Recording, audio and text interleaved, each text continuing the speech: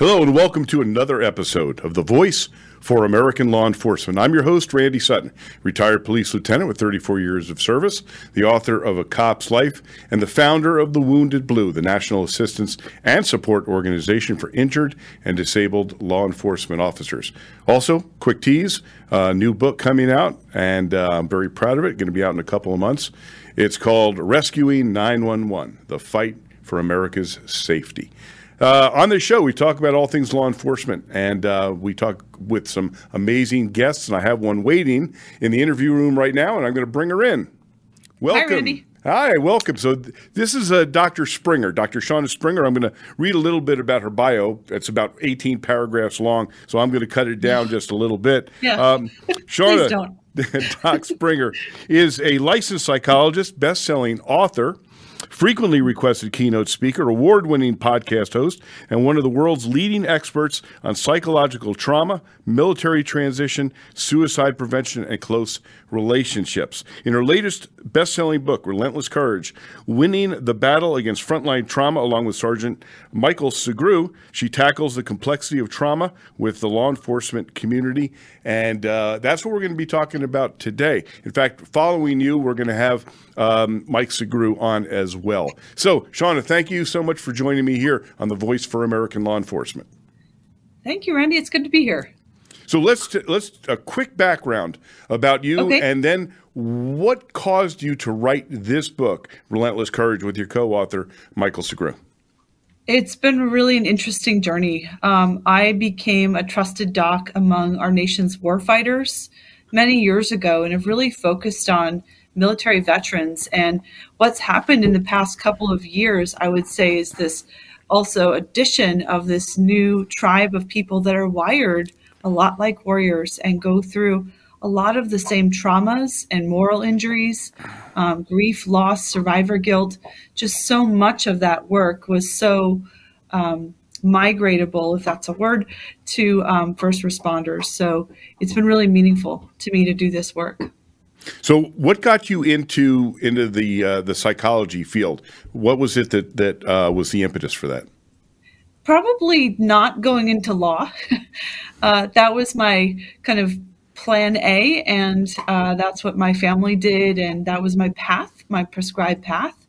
And I didn't feel like it was a good fit for who I am and what I could offer. And so I chose the path less traveled in my family, and also within my graduating class at Harvard, there weren't a lot of psychologists or a psychology school even at Harvard that really taught therapy and counseling. But that's what I did a lot of in high school, and probably really informal ways, talking with people about problems and how to work through solutions. And so it turned out to be a great fit for me. So this was a calling for you, similar to what drives police officers to become police officers. It was. It started from long ago, and it has proven itself to be a deeply meaningful purpose that orients my entire life and identity. So yes, it's been a calling. So how long have you been in the psychology field? Well, I graduated in 2006. So whatever the math is on that, almost, I guess, a couple decades. But I'll tell you, Randy, when I left that clinical space where I had seen hundreds of veteran patients in a VA clinic and kind of went free range, that's when I really feel like I developed who I am as a psychologist, just being embedded. I'm actually leaving later this week to go to my annual Warfighter reunion. And these are off-the-grid places in Texas, North Carolina. Last year it was on an open firing range. And I just spend the weekend with them, and we catch up and they heal. And it's been an awesome experience. And I don't think I'll ever go back to standard clinical environment after the kinds of experiences I've had helping heal warriors on the ground. Understood. All right, now let's talk about the book, Relentless Courage. Yeah. You wrote this book with a police officer, and so that's an interesting combination. Explain the metamorphosis of this book. Yeah, so thank you. So Michael Sugrue is a retired police sergeant in the city where I live, and a lot of his traumas, all of them, in fact, occurred within miles of where I live. And so, we say people don't really understand what first responders go through. I think that includes me as far as Michael's story was concerned. And so learning all of these things he went through, all of these traumas and just impossible decisions he had to make, and the way that his life unraveled when he was ultimately sued and then put on disability, it all was really interesting from the framework of this is a town that I know well, a city where I live, and a person that I am a friend of. So we wrote it together, and I would interview him. And then Michael had done years of report writing, and he said, I won't write this. I hate writing. But I said, I really enjoy it. So if I can interview you, I will step into a role and sort of write it as though I were you. And then I will step into my own voice and write a number of insights about what you share. So it's almost like two books in one, or finding out what the psychologist really thinks after you hear about the story of trauma. Yeah, it's a fascinating concept, and one that's I don't think I've seen this before, especially concerning law enforcement and a psychologist, collaborating on a work like this. So, what did you learn from doing this book? I learned that suicide is the biggest threat that's in the blind spot of many first responders, that they are so trained to protect themselves and look for the threat outside of themselves that sometimes the self-destructive urge can build very quickly or very quietly, and can be overwhelming at a certain point when a perfect storm of stress hits in their life. And so this book was, to your point, almost like a conversation where Michael shared things with me. I learned things. I shared things with him from my professional background, and hopefully shared a number of insights to give people a new perspective on suicide and how we heal from trauma, and some of the innovative treatments like stellate ganglion block that are now available for first responders in terms of a precision biological treatment to address some of their symptoms. I'm going to be doing a special show on SGB, stellate ganglion block, cool, in the future, because I think that this is such a fascinating topic. But I don't want to get off the topic of the book in order to talk about that at this point. So, there's a difference between post-traumatic stress disorder and post-traumatic stress injury, and sometimes that line is blurred, and the PTSD is labeled on people. Can you explain the difference? Sure. So Michael Sugrue and I, who wrote Relentless Courage, we agree that PTSD needs to evolve into post-traumatic stress injury, where an injury is something that we can heal from. It happens to us because of our situation or our circumstance or environment. First responders have hundreds of traumas over the course of a typical career. And these cause injuries to the body. It's not just some vague, it's not some vague psychological disorder. It actually causes changes to your fight or flight system and gives you these predictable struggles like disrupted sleep all the time, or floods of irritability that seem to come from nowhere when you're with your family. And then people will burn with shame because they've, lost their cool with their wife or their kids, or sudden surges of panic, constantly scanning the world for where the threat is going to come at you. All of these things are injuries that can be seen with the right brain scan and can be healed with the right treatments. And so the shift takes the stigma out of this being some vague disorder or invisible wound, and really places it in the camp of we can see it, we can treat it, we can heal it, you can get your life back. Fascinating. And I wanted to just briefly touch on the difference between a traumatic experience causing post-traumatic stress injury, one experience, and then as that relates to continued, over a long period of time, the continual being in the presence of traumatic experiences. How does that affect, what's the difference between the two? We think of trauma as, this big event that causes us to feel helplessness or horror. And that can certainly happen, but many of the warfighters and first responders I've worked with have had this layering effect of trauma after trauma after trauma, and always having to be hypervigilant. One of the reviews for the book talked about how many first responders have to protect themselves, unfortunately, from the front part of their sort of armor and from behind if their department is not supportive when they start to feel the effects of these kinds of trauma exposures. So there's different departments and different cultures.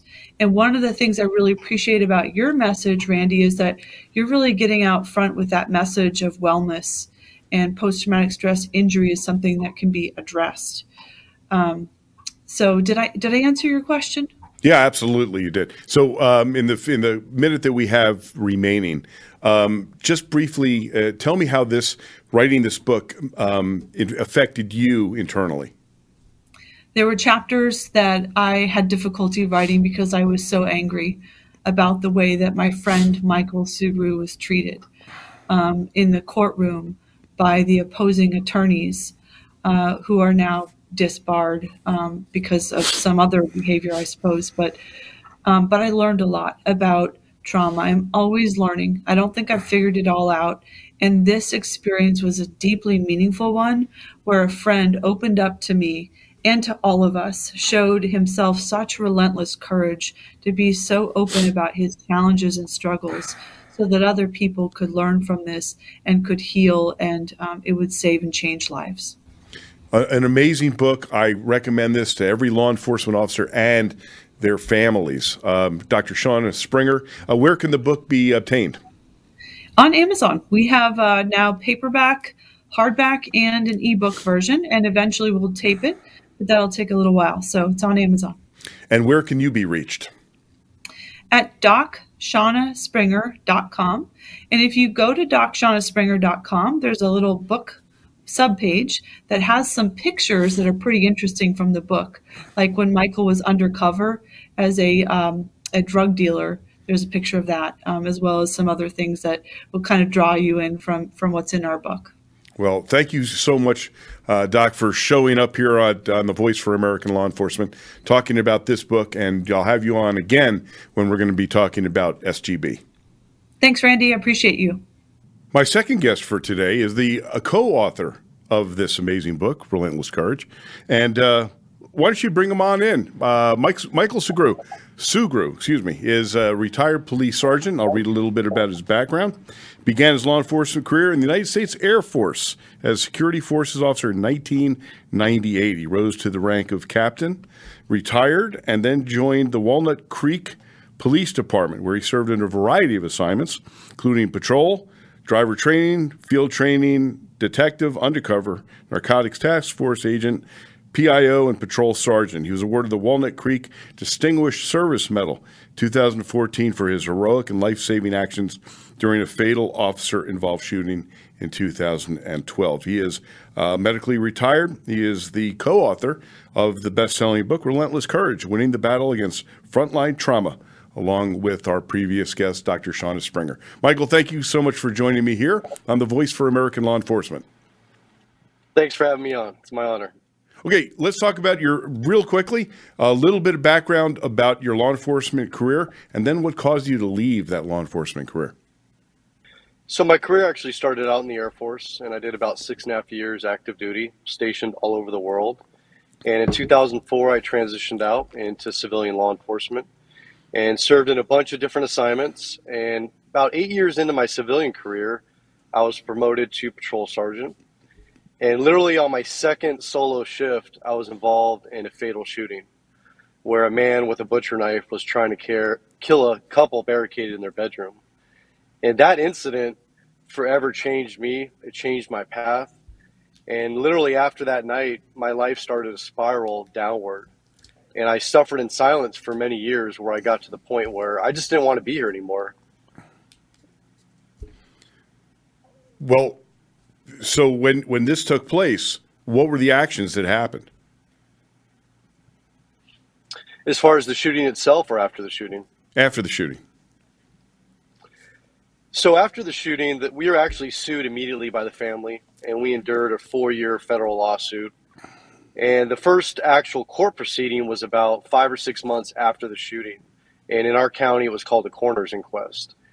And at that incident, it was open to the public. There was a full jury. There was a judge. I had brought my wife at the time. We were starting to have really bad marital problems. A vast majority of my department was there. The family members of the person I killed was there. And I remember when I first got there, they played the dispatch tapes, and that literally brought me right back to that night. I started sweating profusely. I felt like literally I was going to pass out.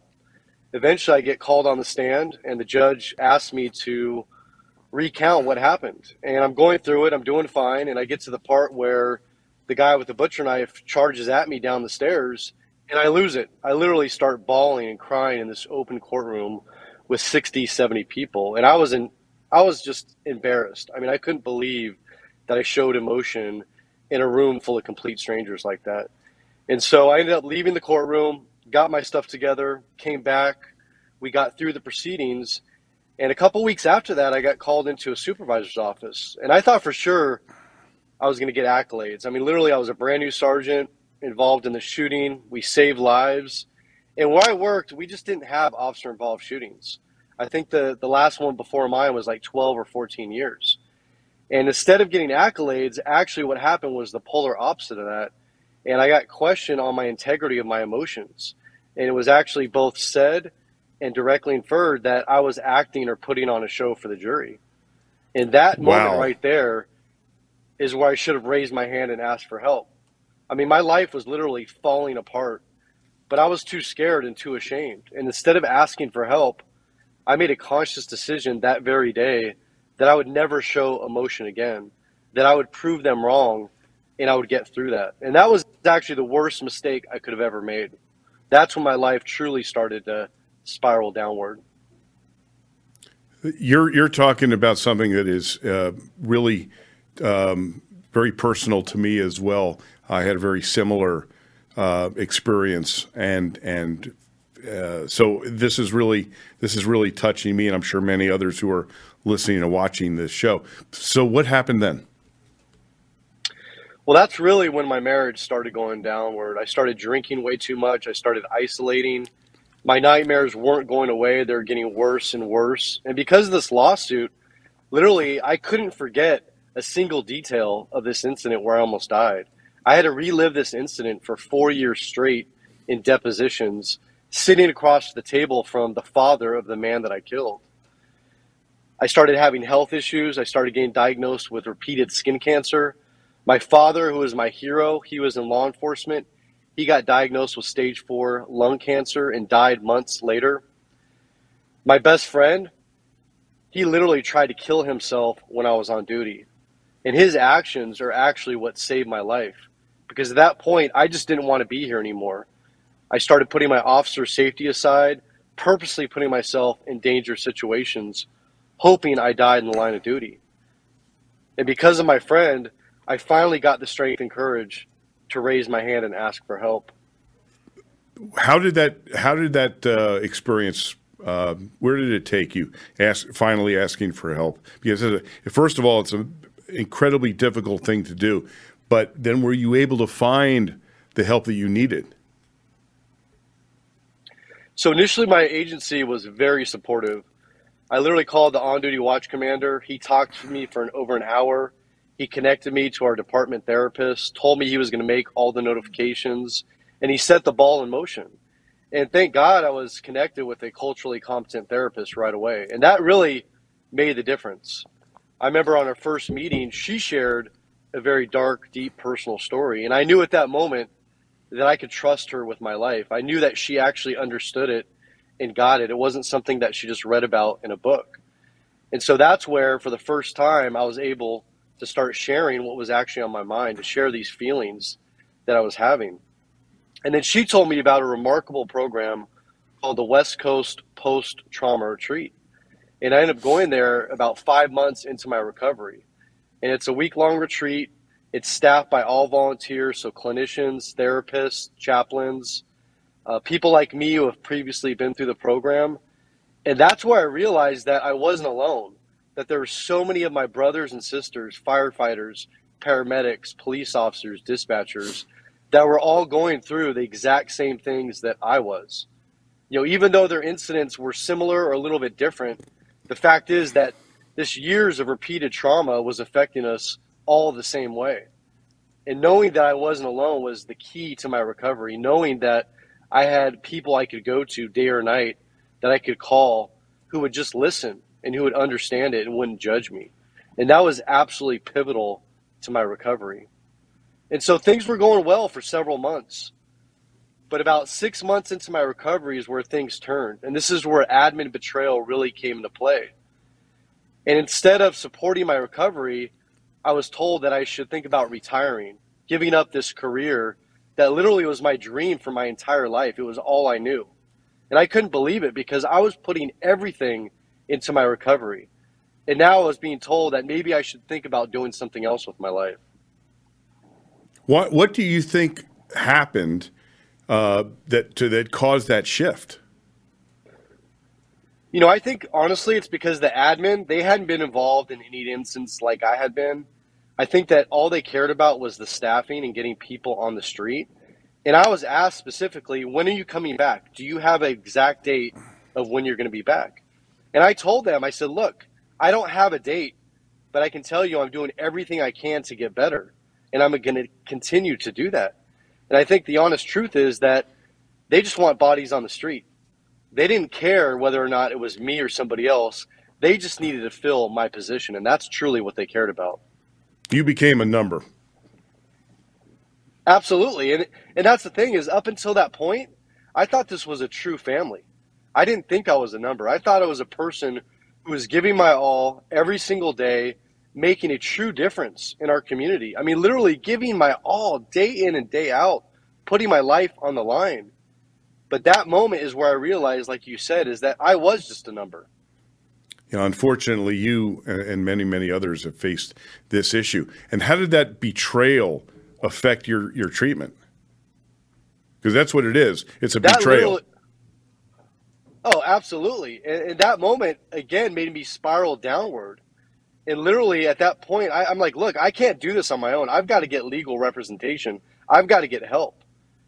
And what's so ironic about this is a couple months after that incident, when I finally decided, look, I can't do this job anymore, I actually made the decision that I'm going to medically retire. As hard as it was, I figured out that I can't go back. I waited far too long to ask for help. And it was about a week after that decision is when my agency called me up and actually informed me that I was the subject of an IA investigation for something that supposedly happened a year and a half earlier. And that literally right there put everything into jeopardy. I mean, I could have lost my retirement. I could have been prosecuted. I could have been put in jail. And I literally at that very moment thought about taking my own life. And thank God I used my resources. I pulled out my phone and I called the peer director from the West Coast Post-Trauma Retreat. And he talked to me for 2 hours and he talked me down and made me realize that I can get through this. And eventually I did. How long was there's no time frame for an individual who has faced trauma. But when you started feeling healthy again, how long was it? It was a couple years. You know, I felt changes within a couple weeks, but to get to the point where I felt like I was actually recovered from post-traumatic stress injury, it was at least 2 years. And it was a combination of doing many different things. And the truth is that, you know, I'm still on the road to recovery today. There's things that I have to do every single day to ensure that I don't relapse, that I don't fall back into my old patterns. And so, you know, this is a journey. It's not, there's no magic bullet or magic thing that's going to make it all go away. It's a lot of work. It takes a lot of patience and there's setbacks, but know that there is hope on the other side of this. Can you describe some of the avenues that you took that were successful for you? Well, as I mentioned, the West Coast Post-Trauma Retreat. In addition to that, I learned about first responder support meetings. And I'd never heard of these before. I didn't know about them, but they're confidential, literally just discussion meetings that are held off-site. They're not associated with any agencies. And it's where you just talk about what's going on.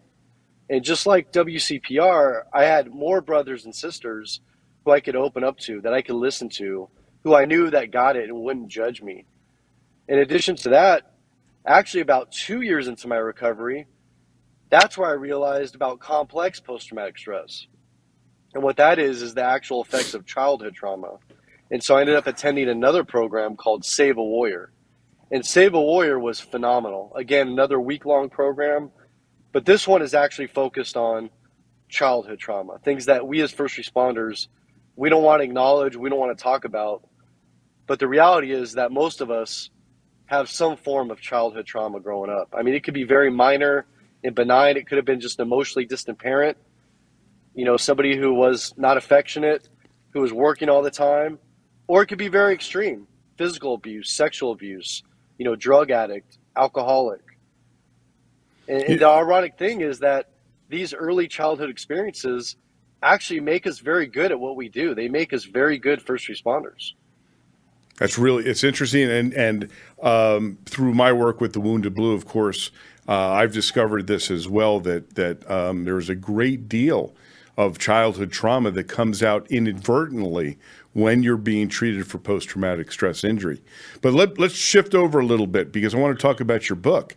You and Doc Springer collaborated together to create a book that could touch the lives of literally thousands of law enforcement first responders around the country. How did this happen? How did this take place? Yeah, it's kind of an interesting story, but literally a couple years ago, Doc Springer reached out to me on LinkedIn. I'm on there a lot. I post a lot of things on post-traumatic stress. She didn't know me. I didn't know her. And she just sent a message saying, hey, I'd like to talk to you at some point. And so we set up a phone call. And we were talking about the work that we're both doing. And she started talking about stellate ganglion block and her work with combat veterans. And during that discussion, she actually asked me, have you ever thought about writing a book? And I said, it's funny that you actually asked that, because I've been asked that before. And I have thought about it, but the truth is that I'm just burnt out. I don't think I have the bandwidth, or the stamina to actually get through a project like this. And so we just left the conversation at that. And a couple months later, she actually reached back out to me. And she said, Michael, your story has really resonated with me. And I think your story is going to help save a lot of lives. And she said, I want to make this happen for you. She's like, I want to work together and make this a reality. And so Doc Springer made this a reality. And I thank her for it, because this book is literally saving lives. What a journey. What an incredible journey. When you were doing this book, did you relive some of the traumatic experiences, or was it cathartic for you? No, this took a toll. This process absolutely took a toll. When we started this, on top of that, it was at the height of the COVID pandemic. And we actually didn't even get to meet in person for a year and a half. Oh, wow. So we did this all via Zoom meetings. So literally like every week, 2 hours long. And again, I had to relive everything in finite detail all the way back to childhood till now. And it absolutely took a toll. But thank God, I did this with Doc Springer, because the beautiful thing was that every time before we started and every time we finished, we checked in and we had a discussion, and Doc made sure that I was in a good place before she hung up that phone. And so even though it took a toll, I knew that I could pick up that phone and call Doc Springer anytime, day or night, and I could talk about what was on my mind. And that made a true difference. Wow. It's fascinating. And what a great work that you guys did. I mean, I hope that all law enforcement officers and first responders pick up this book, Relentless Courage. They can find it on Amazon. I know that. Now, let me ask you this final question. How is your life now? My life is remarkable. I mean, I look back now when I was working, 13, 14 hours a day. I wasn't an involved father. I wasn't a good partner. I mean, literally all I cared about was my career. And now I can enjoy life every single day.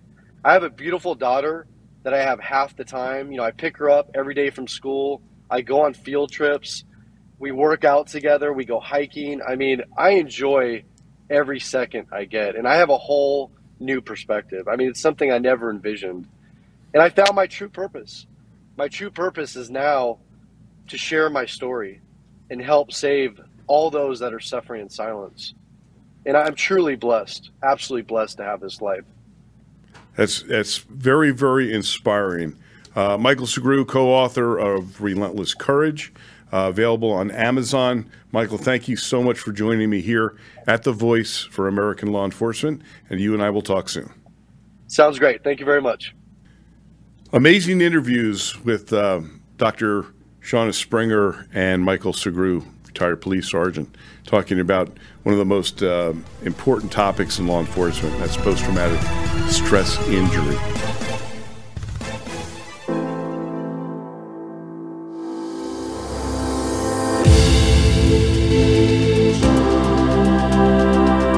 As Americans, we seek to form a more perfect union. To paraphrase Abraham Lincoln, we are a government of the people, by the people, and for the people. And God willing, we shall not perish from the earth. AmericaOutloud.com. Liberty and justice for all. While many things we hear are lies, we know one thing is true. Viruses exist and people get sick. Look, there's no guaranteed way to keep from getting sick, but there is a way to reduce your chances.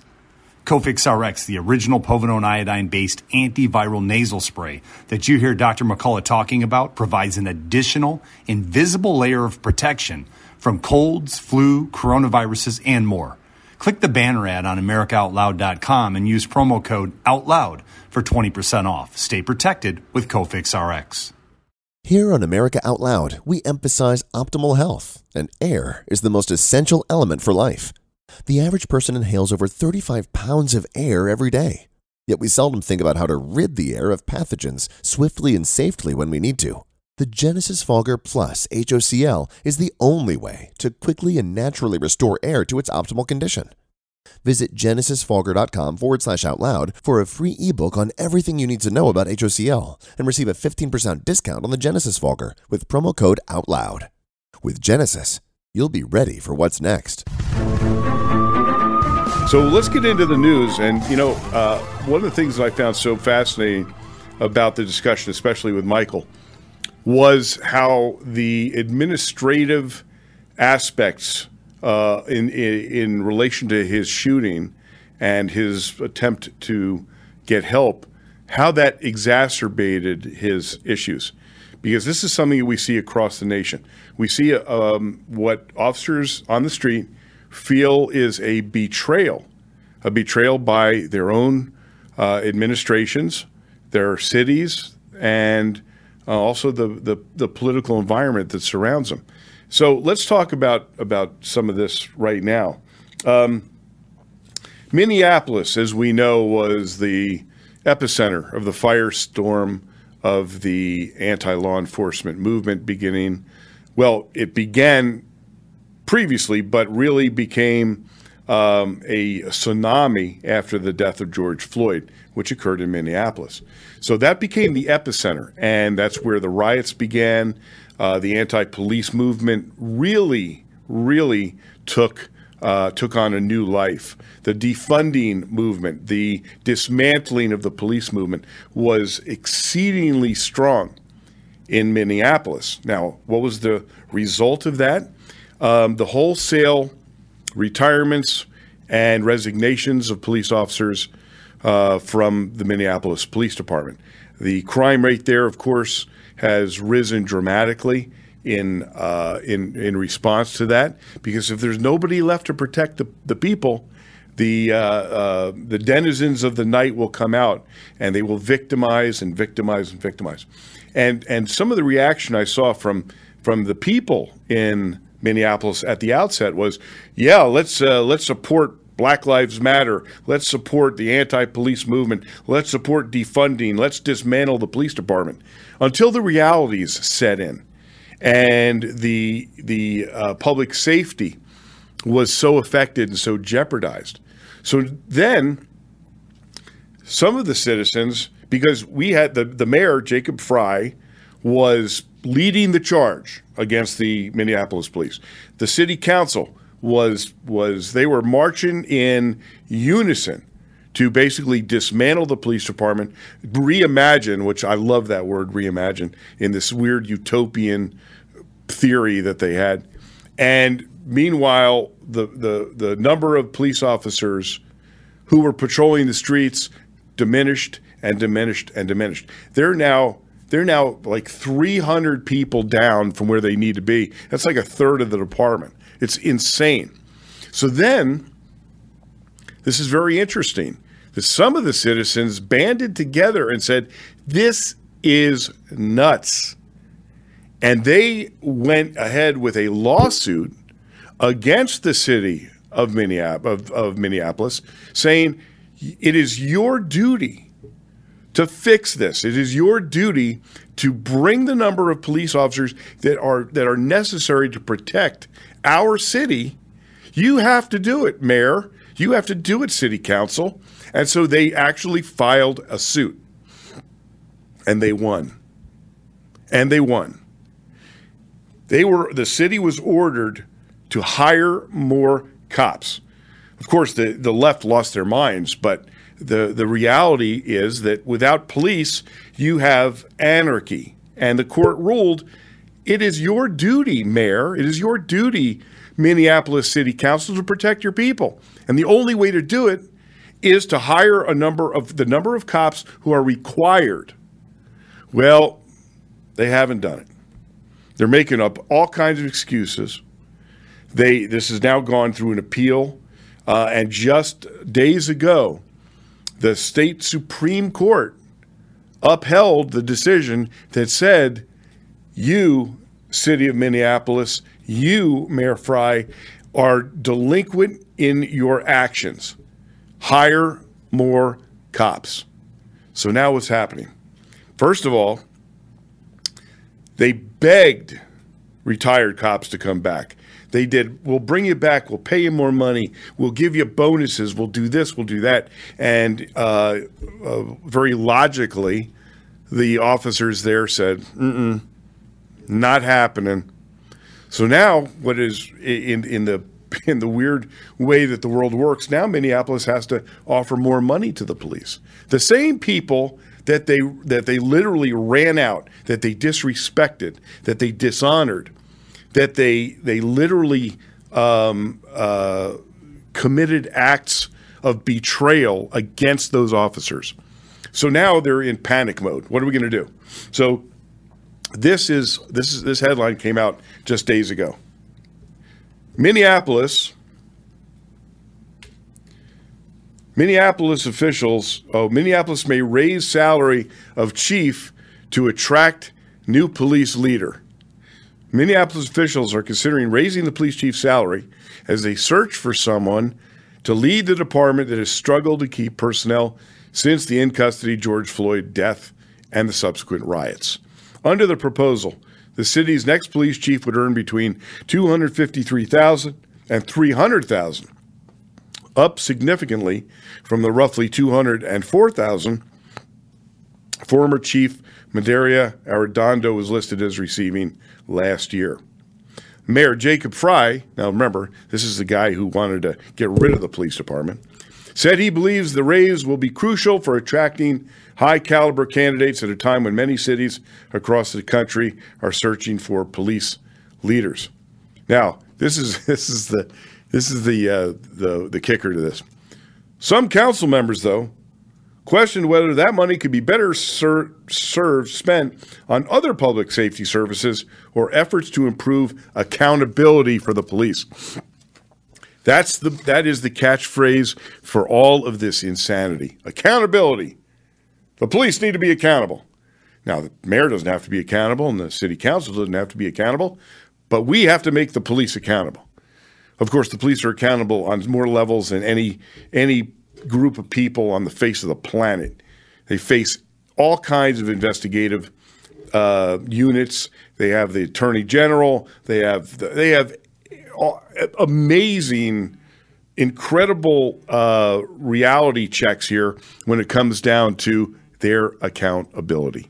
But you won't hear that. You will not hear that. Instead, you have these city leaders are still clinging to their utopian weirdness as they continue their anti-law enforcement rant.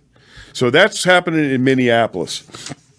It's not the only place where we're having issues of law enforcement feeling betrayed by their organizations.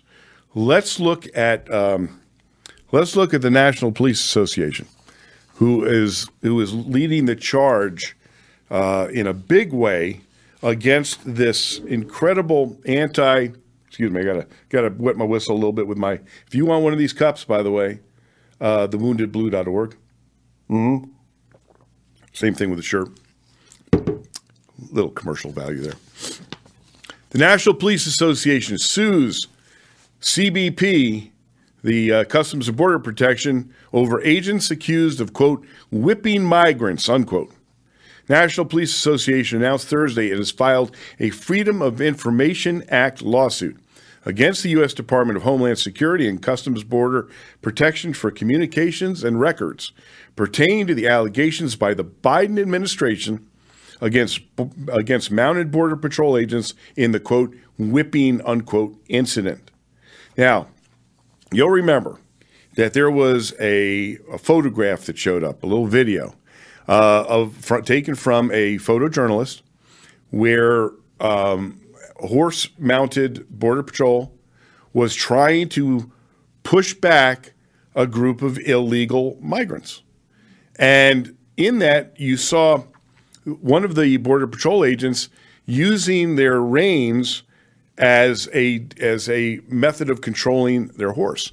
Well, somebody claimed that they were what they were really doing was whipping migrants. They were whipping like the slaves. Even the photojournalist came out immediately and said that's not what was happening. But the Biden administration, in fact, the president himself, came on national news and excoriated the Border Patrol officers and said they were going to be punished. Now, the president didn't even know what the hell was going on. Well, maybe that's the norm. But in this particular case, he had no idea. He saw a photograph. He listened to some of the leftist maniacs who care nothing about justice or about the law or about public safety. It was incredible to see that the president of the United States came on the air and just accused these officers who did nothing wrong except try to do their jobs. And he screams out for punishment. Well, now it's been years. Now, an internal affairs investigation can take some period of time, but they took these agents and they took them off their field assignments.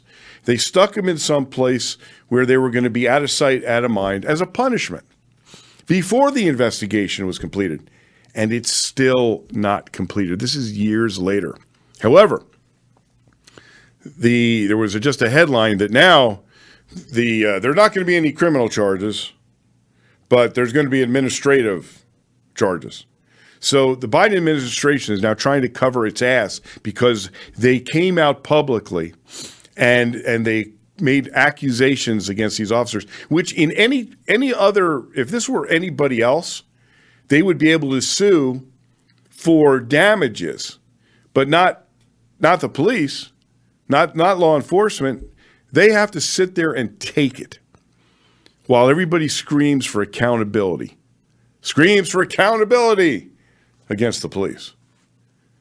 So we're going to see what the administration does. But what the National Police Association is doing is they filed a lawsuit because they want the records. And, of course, the lawless Biden administration, which is what it is not complying with the law, once again, in providing those FOIA requests, Freedom of Information Act requests. They have to. It's the law. But once again, the lawless Biden administration, who cares nothing about the safety of the people of this country, are failing to do what is their legal responsibilities. So before I get into the next story, I want to talk about a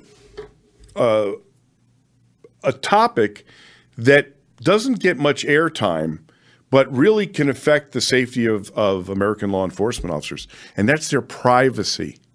You know, I was given a demonstration, which was very eye-opening for me, from the creator of OfficerPrivacy.com, who is a former police officer.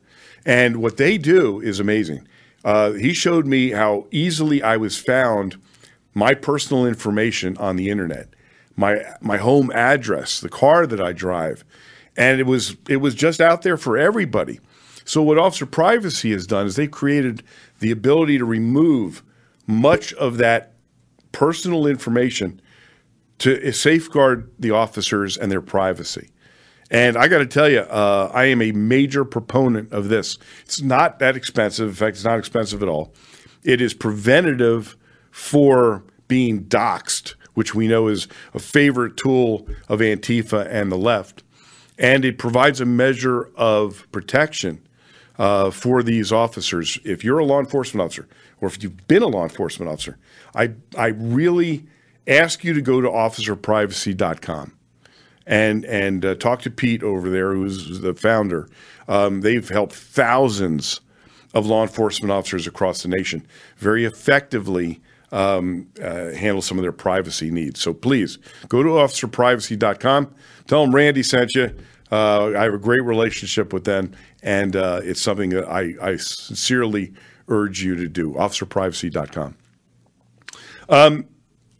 So the we're talking earlier about the effects of feeling like your department, your system has betrayed you when you're a police officer doing their duty. There's a story out of Grand Rapids that has really angered me. There was an incident a few months ago where a Grand Rapids police officer, this received a lot of media attention. Grand Rapids police officer makes a car stop. White officer, black suspect, black passenger, and clearly this is going to go south because the driver, just like in like every major use of force, becomes non-compliant with the officer. You can see that all the officer is asking is for his driver's license, registration, proof of insurance. The guy is dancing around. He gets out of the car when the officer tells him not to. And you know, especially when you're a police officer and you see this, you know that this is about to go south. And it did. And then the suspect, his name Patrick Lyoya, then began to try and escape from the officer. And there began a knockdown, drag-out fight for almost 2 minutes. Now, why is that number significant? Because if you are in an absolute fight for your life, which this turned out to be, because the suspect grabbed the officer's taser, and they were fighting over the taser as the officer is trying to take him into custody, and he's telling him time after time, stop resisting, drop the taser. Meanwhile, he's getting exhausted from this fight. Eventually, they go down to the ground, and the suspect still has the taser, and the officer is trying to control it and realizes he's losing it. He's going to lose, and if he loses that, he could lose his life. And so during this incredible fight, the officer, at the point of exhaustion, takes out his service weapon and shoots and kills the suspect. Well, here's the headline. Grand Rapids police officer Christopher Schur fired for shooting Patrick Lyoya and arrested. Grand Rapids police officer Christopher Schur was fired by his department on Wednesday, less than 1 week after he was charged with second-degree murder in connection with the fatal officer-involved shooting. Lyoya, age 26, was fatally shot while trying to disarm Officer Schur during a fight that broke out on a traffic stop. Lyoya had a blood alcohol level of 0.29%. At the time of the shooting, almost 4 times the legal limit. Kent County Prosecutor Chris Becker announced during a press conference that he had charged Officer Schur with second-degree murder. Officer Schur faces a maximum of life in prison. All right. Police officers across the nation are watching this because they've seen the improper persecution by prosecution is what I call this, of police officers across the country since the debacle of George Floyd. It is what this is demonstrating to cops all over the country is that even if your life is in danger, we don't care. Even if you're trying to save your life, we don't care. If you try and save your life by having to use deadly force, we're going to arrest you. We're going to charge you. We're going to destroy your life. We're going to fire you. This is betrayal at every level. And it makes me sick to see this. That once again, another prosecutor has abandoned his oath of office for political purposes and charged another police officer who is simply trying to save his own life. I'll be watching this and I'll be continuing to report on it, but this is sickening to me. Now, that brings up one of my favorite topics, and that is the creature inhabiting the Los Angeles District Attorney's Office, George Gascon. Truly one of the most evil creatures in law enforcement history.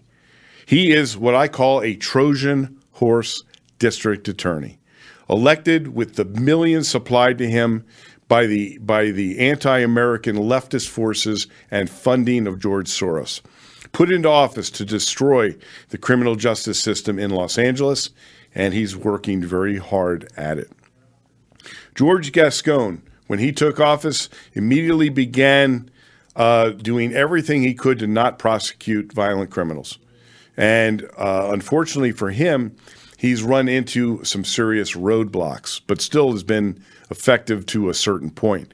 See, the district attorneys of Los Angeles, all the people that work under him have a very strong union, the assistant DA's union, and they've been fighting him every step of the way. Now, in many district attorneys' office, George Gascon could just fire everybody and replace it with his own people, but he's had to do it in little increments, so he doesn't have the power that he really wants, which is to control all the assistant district attorneys. Well, there's absolute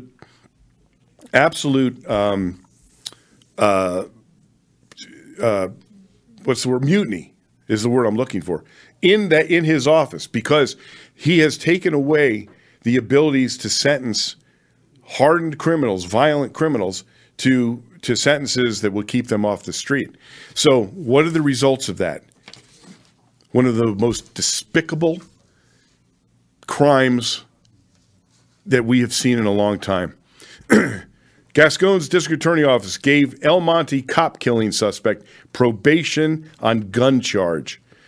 The city of El Monte is mourning 2 police officers killed in the line of duty, and now some are saying their alleged killer should have been behind bars, and it wasn't, and wasn't because of the policies of Los Angeles District Attorney George Gascon. The suspect is accused of killing El Monte police officers, Corporal Michael Paredes and Officer Joseph Santana. Flores was killed when police returned fire. Court records indicate Flores had a previous criminal record dating back to 2010 and was recently charged as a felon in possession of a firearm. He was offered a plea deal by district attorney who gave him, by the way, a known violent gang member, probation. While he was on probation, he literally assassinated these 2 police officers. Gascon has blood on his hands. There is a recall effort to recall him. There was just the recall that took place in San Francisco where Chesa Boudin was thrown out of office. They now have enough signatures in Los Angeles to bring it to the ballot. And I pray that George Gascon gets kicked out on his butt just like Chesa Boudin did. He's got blood on his hands for the killings of these 2 officers. Now, at the end of each one of my episodes, I honor the men and women of law enforcement who have lost their lives in the line of duty. It's called End of Watch. I have two names to read. Those two El Monte police officers. Excuse me, three names. First is Corporal Michael Paredes, El Monte Police Department, California. Corporal Michael Paredes and Police Officer Joseph Santana were shot and killed while responding to a domestic violence call. At 4:45 p.m., Corporal Paredes and Officer Santana responded to a report of a possible stabbing between a boyfriend and girlfriend. When they arrived at the hotel room, they were met with gunfire. Subject fled into the parking lot, and responding officers exchanged gunfire with the suspect. Both officers were taken to LA County Medical Center where they succumbed to their wounds. Subject was shot and killed. Corporal Paredes had served with the El Monte Police Department for 22 years.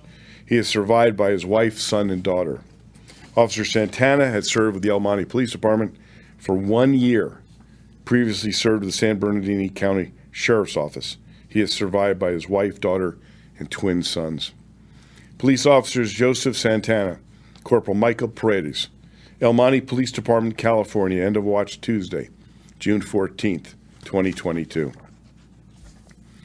The third officer is Deputy Sheriff Austin W. Melvin Richardson, Fremont County Sheriff's Office, Iowa. Deputy Sheriff Melvin Richardson succumbed to injuries sustained in a collision with a harvesting combine. 12:35 p.m., the combine was traveling southbound on the highway. Deputy Richardson was driving northbound when his vehicle collided with the combine. The combine was wider than the lane, and Deputy Richardson's left front tire collided with the machine. He served with the Fremont County Sheriff's Office for 7 years. He has previously served with the Sydney Police Department. He is survived by his wife and 3 children. Deputy Sheriff Austin W. Melvin Richardson, Fremont County Sheriff's Office, Iowa. End of watch Tuesday, June 14, 2022. Each of these officers gave their lives in the line of duty, serving and protecting. May they rest in peace. So before we say goodbye, I urge you to visit thewoundedblue.org. That's thewoundedblue.org. It's the organization that was created to help injured and disabled officers across this nation, a nationwide charity. All of your contributions are tax deductible. They are touching lives, they are changing lives, and they are saving lives. They need your help, and you can be a hero to these heroes. Donate what you can, $5 a month, $10 a month, whatever it is that you can do.